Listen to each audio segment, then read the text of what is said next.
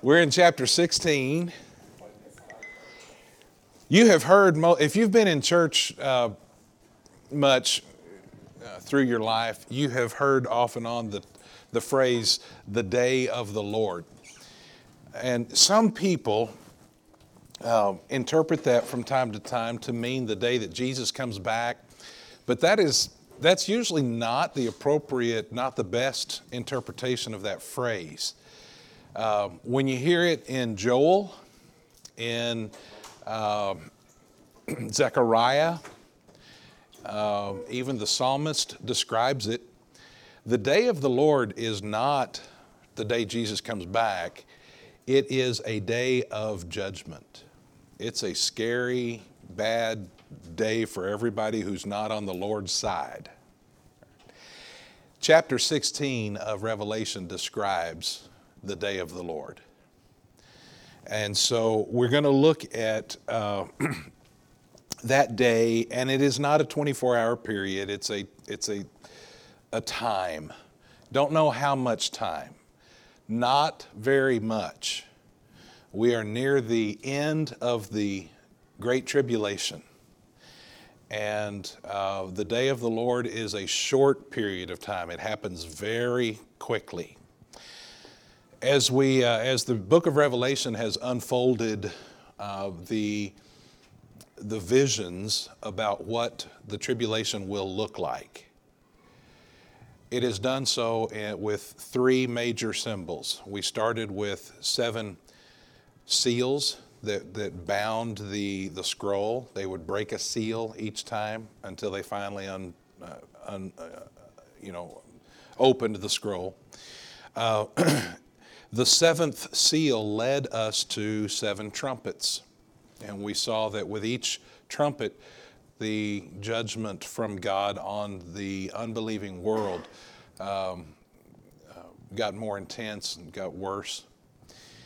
The 7th trumpet actually is the 7 bowls. And tonight we get to the 7 bowls. How many weeks now, months, has it taken us to talk about the 7 seals and the 7 trumpets? Well, in one night we're going to cover all of the bowls because it happens that quickly.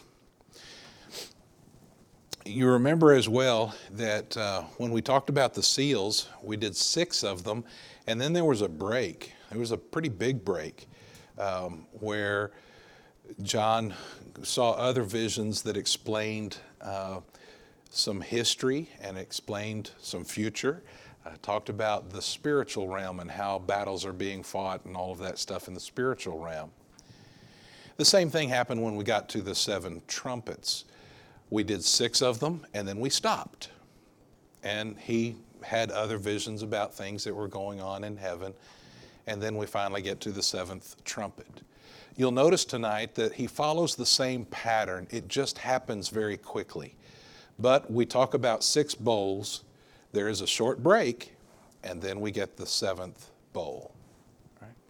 So let's look at it together. Chapter 16, verse 1. Then I heard a loud voice from the temple telling the 7 angels. Now, because I don't expect you to be able to remember everything we talked about 2 weeks ago, let me remind you that in his vision, one of the last things that he told us about the temple was that everyone left the temple. There was no one in the temple but God. The reason that's important in chapter 15 is because now in chapter 16, we hear a loud voice from the temple. So if God is the only one in the temple, we know this is his voice. So this is the voice of God. And that's something I noticed as I read through this chapter. In this chapter, we do not have angels telling other angels what to do and when to do it like we have seen earlier. In this chapter, God is the one who is giving all of the instructions to the angels to carry out what needs to be done. And so we hear he says, I heard a loud voice from the temple telling the 7 angels, "Go and pour out on the earth the 7 bowls of the wrath of God." The word for bowls is not a deep bowl. You know, when Lisa and I got married back in the 50s, we started talking about what kind of china did we want and what kind of everyday stuff did we want, and you know, you got to go to the store and pick all that out. Back when we got married, Cox's was still. You remember Cox's in Waco, there in Westview Village? I don't know if that's where we had a list, but we did look there, I remember. Anyway, when we were talking about all that stuff, I basically said, I don't care, except I want my cereal bowl to be a bowl. You know, I want it to be deep. I want to put a bunch of cereal in my bowl. So our fancy china is just kind of a little, but our everyday stuff, I got a bowl, you know. This word would be more like our everyday china. It's a shallow container. The reason that that's significant is because through chapter 16, everything happens quickly. Boom, boom, boom, boom, boom.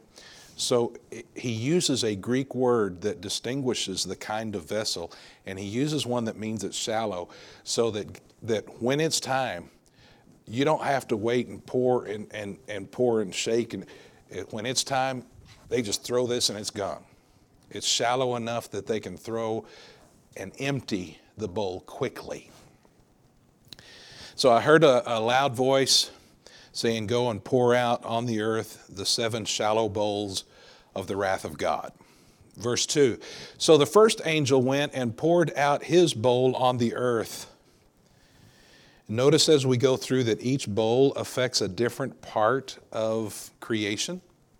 One will be the earth, one will be the water, one will be the sky, etc., etc. And he begins, the first bowl is poured out on the earth. Harmful and painful sores came upon the people who bore the mark of the beast and worshiped its image.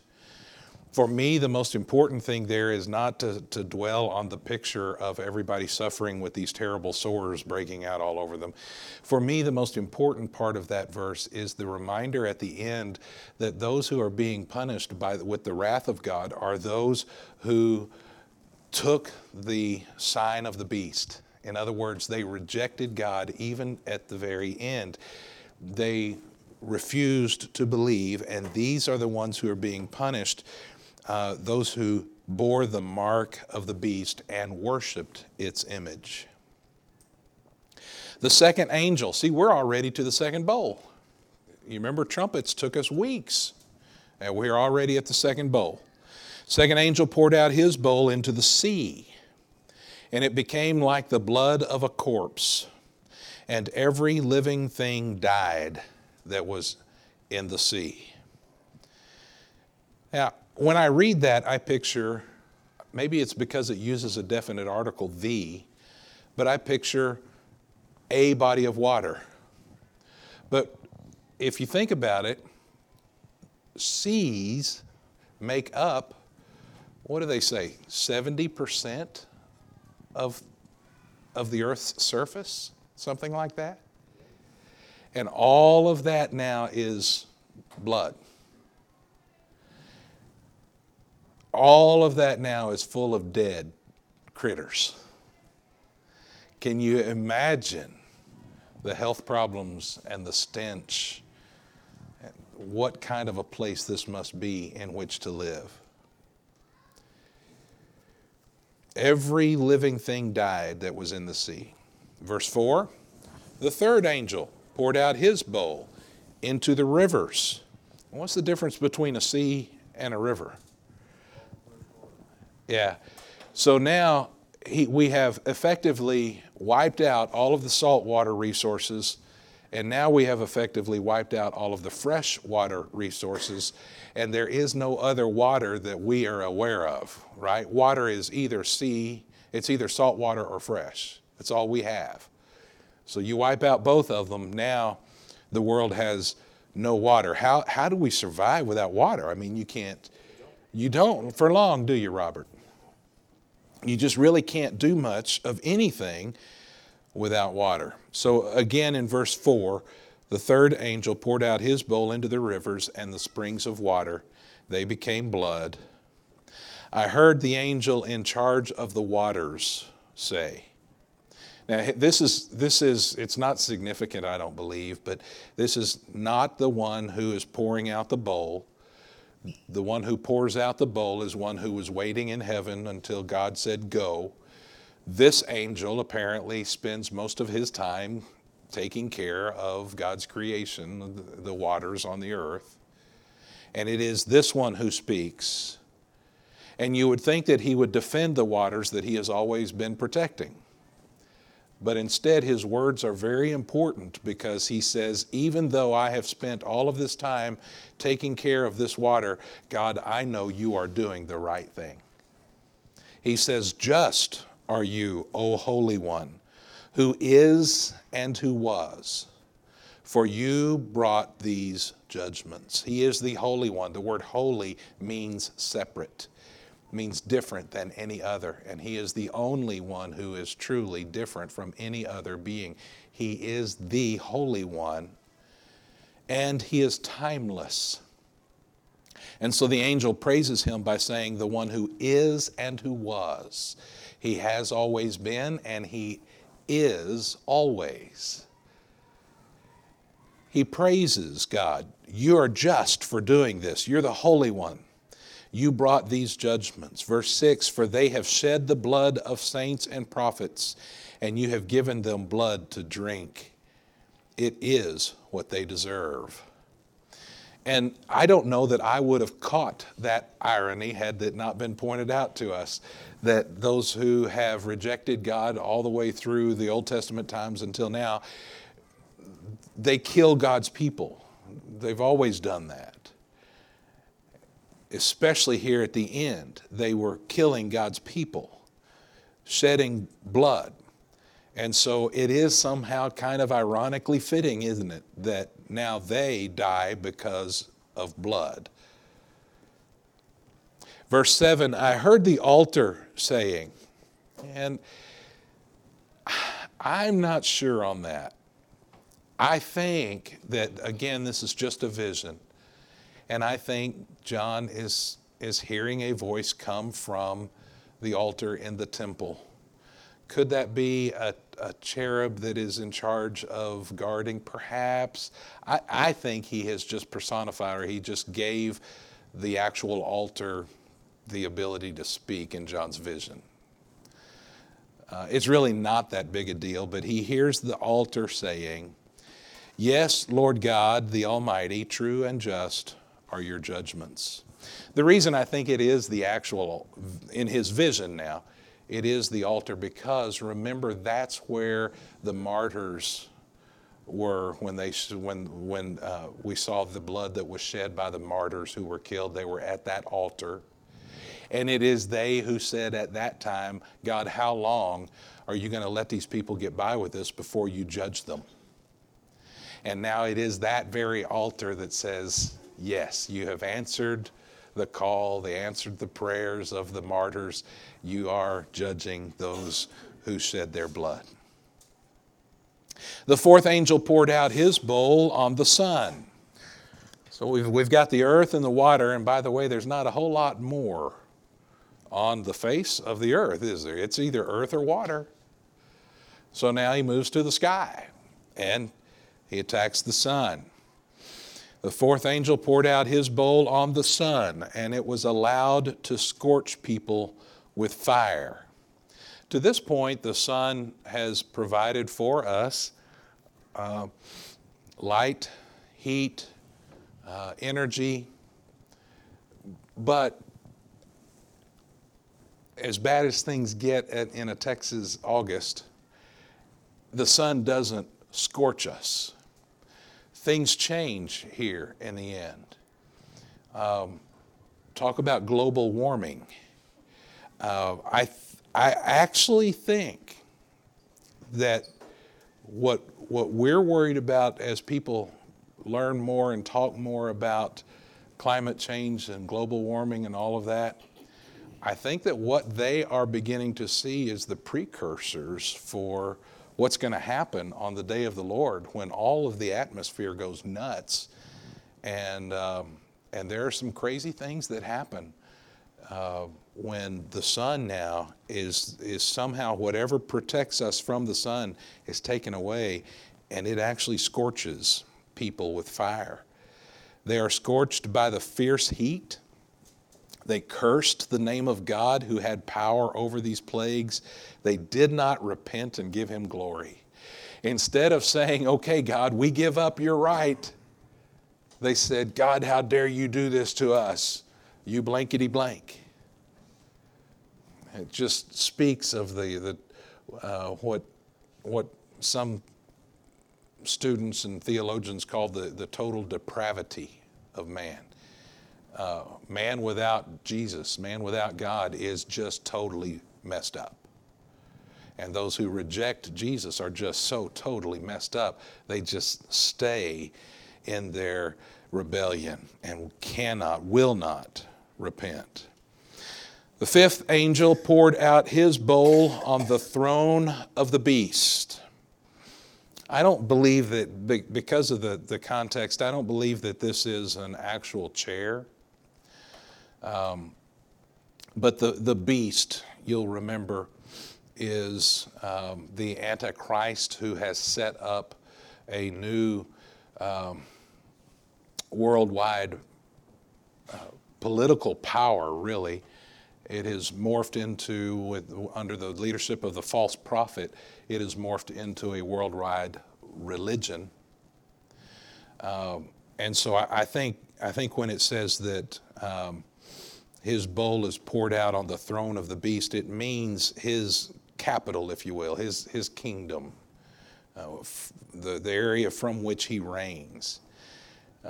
Part of the reason I think that's how he's using the word throne is the last half of that verse. It says, its kingdom was plunged into darkness. People gnawed their tongues in anguish and cursed the God of heaven for their pain and sores.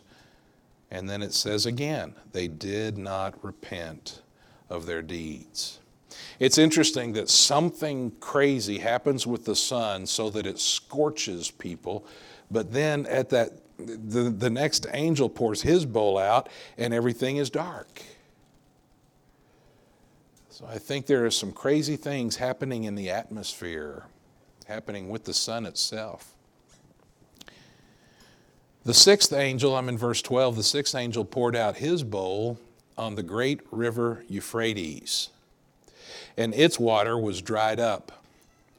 Notice now he makes kind of a commentary, really. Notice the last part of that verse, to prepare the way for the kings from the east. The sixth angel pours out his bowl on the great river Euphrates. They call it great for a reason. It starts way up yonder on snow-capped mountains, and it runs some 18,000 miles. It's a massive thing. And so I kind of picture here, think about what's happening with the sun. Somehow the sun gets so hot and maybe it moves closer to the earth, maybe the atmosphere is cleared out. I don't know. Something happens where the sun is now so powerful and hot that it actually scorches people. Imagine what it would do to any snow caps that remain at that time. So yeah, this is some serious global changing that's happening here. So the snow caps go away, you probably have this big flood that comes through the Euphrates, and it floods through, and now its source has all dried up and gone away. The source goes away, this flood kind of washes it out, and because of whatever this angel does supernaturally, the Euphrates is just all dried up. Something that John's people could not even wrap their mind around. This is the great river. That's how they all referred to it. How could it ever disappear. Well, I mean, it has been around from the beginning to the end. If you go all the way back to the beginning, the Garden of Eden is described as being by the Euphrates. And so it's all the way from the beginning to it's this massive thing, and now it's gone. Well, when God set aside a certain part of land for his people, well, they called it the Promised Land. When God set aside a certain part of land for his people, it had certain borders on it, and the Euphrates was the river which was the border on the east side. Y'all don't see it, but in my brain we still have this map that I used to have on the marker board right here, okay? So as I look over here, I see this map on the marker board, and so it's on the east side. Here's this river. It was among other things, it was a border of protection. The great river would be pretty hard to cross. Once it's dried up, it's easy to cross. And so the kings of the armies who have never liked God's people, they're anti-Semitic among other issues, they're going to now be able to get to this area of Palestine. There's no river there to protect them. What they don't realize is that when they come from the east and they come in for what is going to be a great battle, they're actually walking into a trap. Hang on to that and we'll get to it in a minute. Verse 13, now this is odd. Remember, this is visionary thinking, apocalyptic literature. Verse 13, I saw coming out of the mouth of the dragon. Do you remember who is the dragon? That is Satan. Coming out of the mouth of the dragon, out of the mouth of the beast. Do you remember who is the beast? The Antichrist. All right. And then the third in that unholy trinity, coming out of the mouth of the false prophet.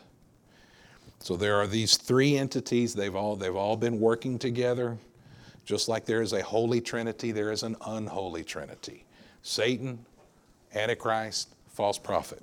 But here is this image that he has. Coming out of the mouth of the dragon, out of the mouth of the beast, out of the mouth of the false prophet, three unclean spirits like frogs. I don't think the spirits are like frogs. I think they came out like frogs. I think the like frogs phrase modifies how they came out, not what they look like. And so these evil spirits come out of their mouths. Now, we know that they are bound, evil, and so it's not a surprise that these evil demonic spirits come out of them. But the next question is why, and what do these spirits do? And so verse 14, for they are demonic spirits performing signs who go abroad to the kings of the whole world to assemble them for battle on the great day of God the Almighty. These spirits come out of the unholy trinity and they go throughout the world inviting the kings of the nations. Now, kings of the nations mean the people who are of the world and not of God. These are people who have rejected God. They are not God's people, but they are invited now. Hey, everybody, let's get together and let's have a big battle and let's fight God once and for all. So there's this massive invitation. The Euphrates is gone, so it's easy to get to our area. Everybody, let's get together and let's fight God. Verse 15, notice it's parenthetical. There's a parenthesis that covers the whole verse because this is almost a quote. It is a paraphrase of things that we've heard in other scriptures. Behold, I am coming like a thief. Blessed is the one who stays awake, keeping his garments on, that he may not go about naked and be seen exposed. That's a quote, and so we understand that to be the quote from Jesus. This is what Jesus would be saying. He says, I'm coming like a thief. A thief comes quickly, unexpectedly. And we've seen that in other scriptures, that he will come like a thief in the night, which means he's not going to ask your permission. He's going to show up when he's going to show up. He's going to come quickly. And so he's going to come quickly. And he says, so blessed, by the way, there are 7 Beatitudes sprinkled throughout the book of Revelation. 7 is the number of completion.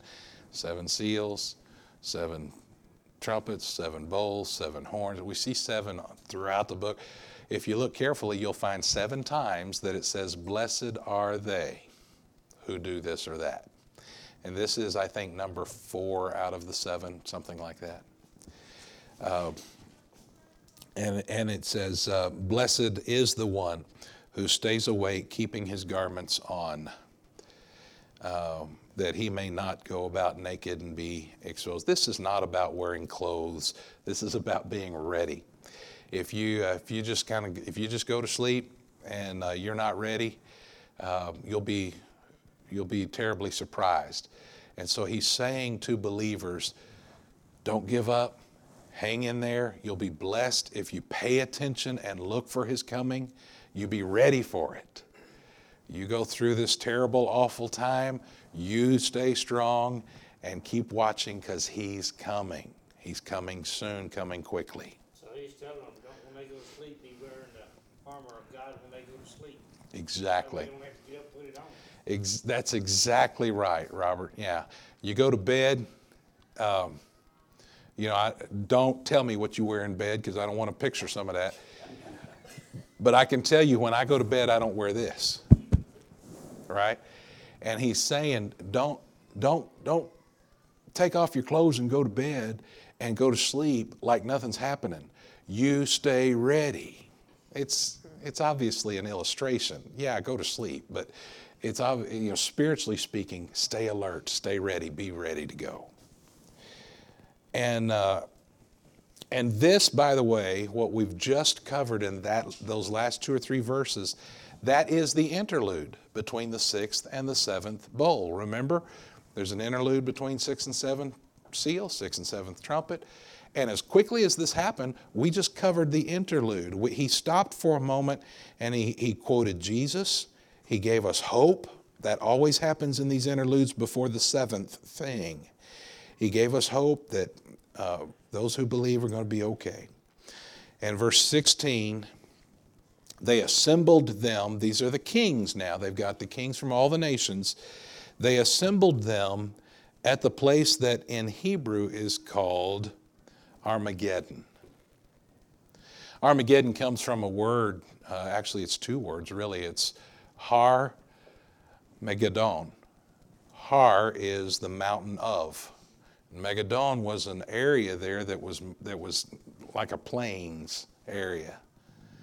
And so this is an actual geographic spot. And it says that he gathered all of the kings from the nations in this place called Armageddon. Now that becomes very significant because they think they're going to get together and have a war against God. And what we're going to find out as we move quickly then through 17 and 18, there is, if you want to call it, a battle. But what happens is Jesus returns, and in the blink of an eye, he wipes out all of those bad guys, and the blood just fills the valley. But this is not an ongoing Game of Thrones kind of battle. Jesus returns, wipes them out, and they're done in the blink of an eye. The Battle of Armageddon is instantaneous. This bowl that dried up the Euphrates set the stage for Jesus' victorious return at the Battle of Armageddon. Verse 17, the 7th angel poured out his bowl into the air, and a loud voice came out of the temple from the throne. Remember, we believe that to be the voice of God, saying, "It is done." The last angel pours out his into the atmosphere. And once that last act is done, God says, "It is done." Reminiscent of the time that Jesus received God's wrath on our behalf on Calvary. And one of the last things Jesus said from the cross, tetelestai, it is finished. Now, on this last day, on the Lord's day, or I should say the day of the Lord, let's use it that way. On this day of the Lord, it is not Christ receiving God's wrath on our behalf.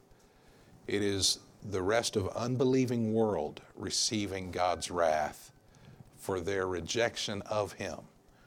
And once that last bowl is done, God declares with victory and I think celebration, it's done. Don't have to punish them anymore. Verse 18, there were flashes of lightning, rumblings, peals of thunder, and a great earthquake. By the way, when the seventh seal is broken, there is lightning and thunder, and I think an earthquake. When the seventh trumpet blows, there is lightning and thunder, and probably an earthquake. There's similarities there that we see each time, and now that seventh bowl is poured out, and the earth goes nuts. The great city was split into three parts. The great city is Jerusalem. It is split into three parts. Believe it or not, as terrible as that sounds, many of us believe that that winds up being beneficial to Jerusalem. When it is split into three parts, what that does is it creates a new valley.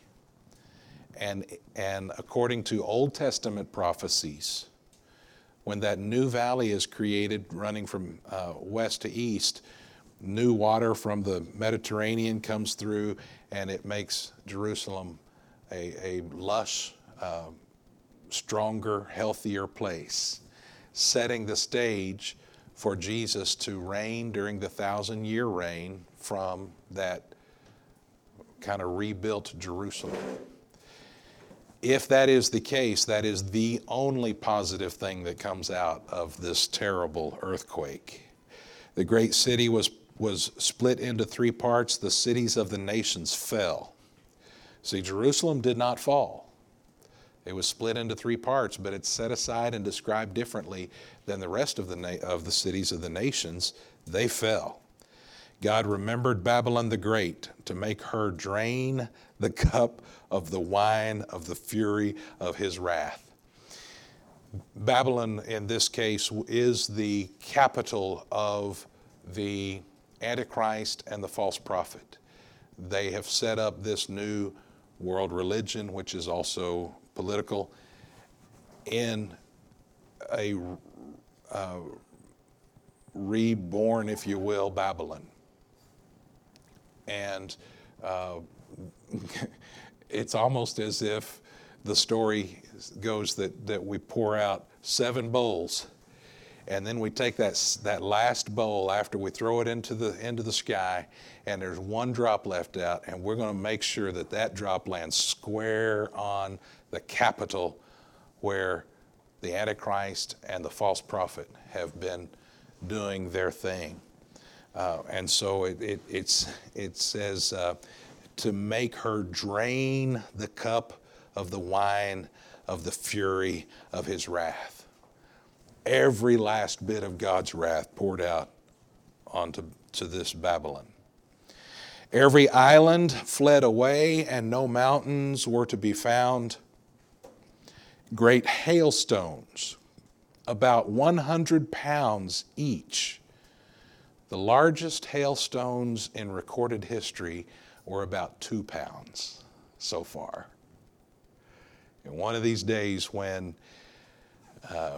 God's wrath is poured out in that day of the Lord, if anybody survives all this that's already happened, they don't have water anymore, the sun is burning them up, they're in darkness, the There's a terrible earthquake and all their cities are falling on them. If anybody's still alive, if they survive, then these big 100-pound hailstones are going to fall on them. You'd think that they'd finally give up. But like we saw at the end of most of the bowls, look at what happens at the end of this one. Great hailstones, about 100 pounds each, fell from heaven on people. And they cursed God for the plague of the hail, because the plague was so severe. Well, dadgum, yeah, that's kind of the point. It's supposed to be severe. But even there at the end, they curse God instead of giving in to him. Their pride won't let them submit and repent. So as we read through that, the day of the Lord is a scary day. You and I don't want to think about those things. The one good news is that it happens very quickly, very quickly. And it sets the stage for Armageddon, which is, I believe, the time when Jesus physically returns, and there is an immediate defeat of his enemies. And as we look at that terrible time of judgment, let me remind you of Romans 8:1. Romans 8:1 is one of those that you want to have memorized. You want to have that address squared away in your head so that every time you hear Romans 8:1, you know these are the words. There is therefore now no condemnation for those who are in Christ Jesus. There is therefore now no condemnation for those who are in Christ Jesus. Those who are rejecting God on the day of the Lord will suffer terrible punishment, and then they will enter into eternal punishment. But there is no condemnation for those who are in Christ Jesus. We will get to live with him forever, and we'll get to celebrate on that day of victory that's about to happen in the next couple of chapters.